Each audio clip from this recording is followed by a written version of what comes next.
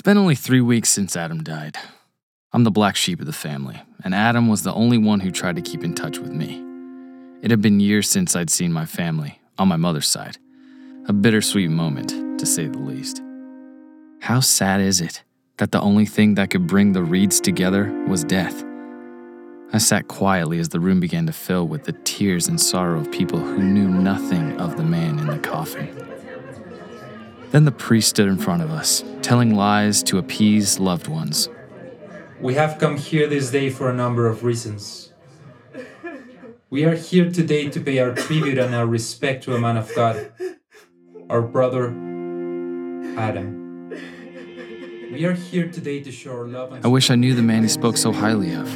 Sounds like an amazing person. But I can hardly blame him for the picture he's painted.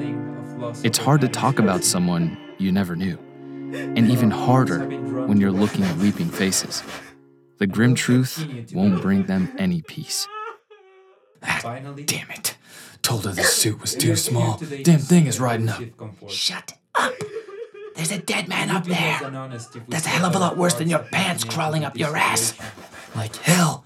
I don't even know the guy. My wife's cousin or something. She must be trying to get a piece of the pie, huh? Yeah, heard that dude was loaded.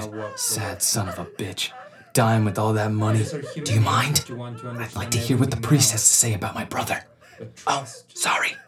Trust requires that we lean and rely heavily on God, Suit.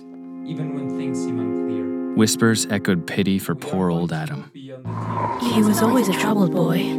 All the hollow lies covered in sympathy for someone they never knew. Because the Holy Spirit is here to I always knew something was wrong with that boy.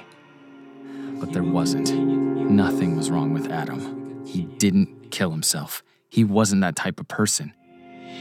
And I'll prove it.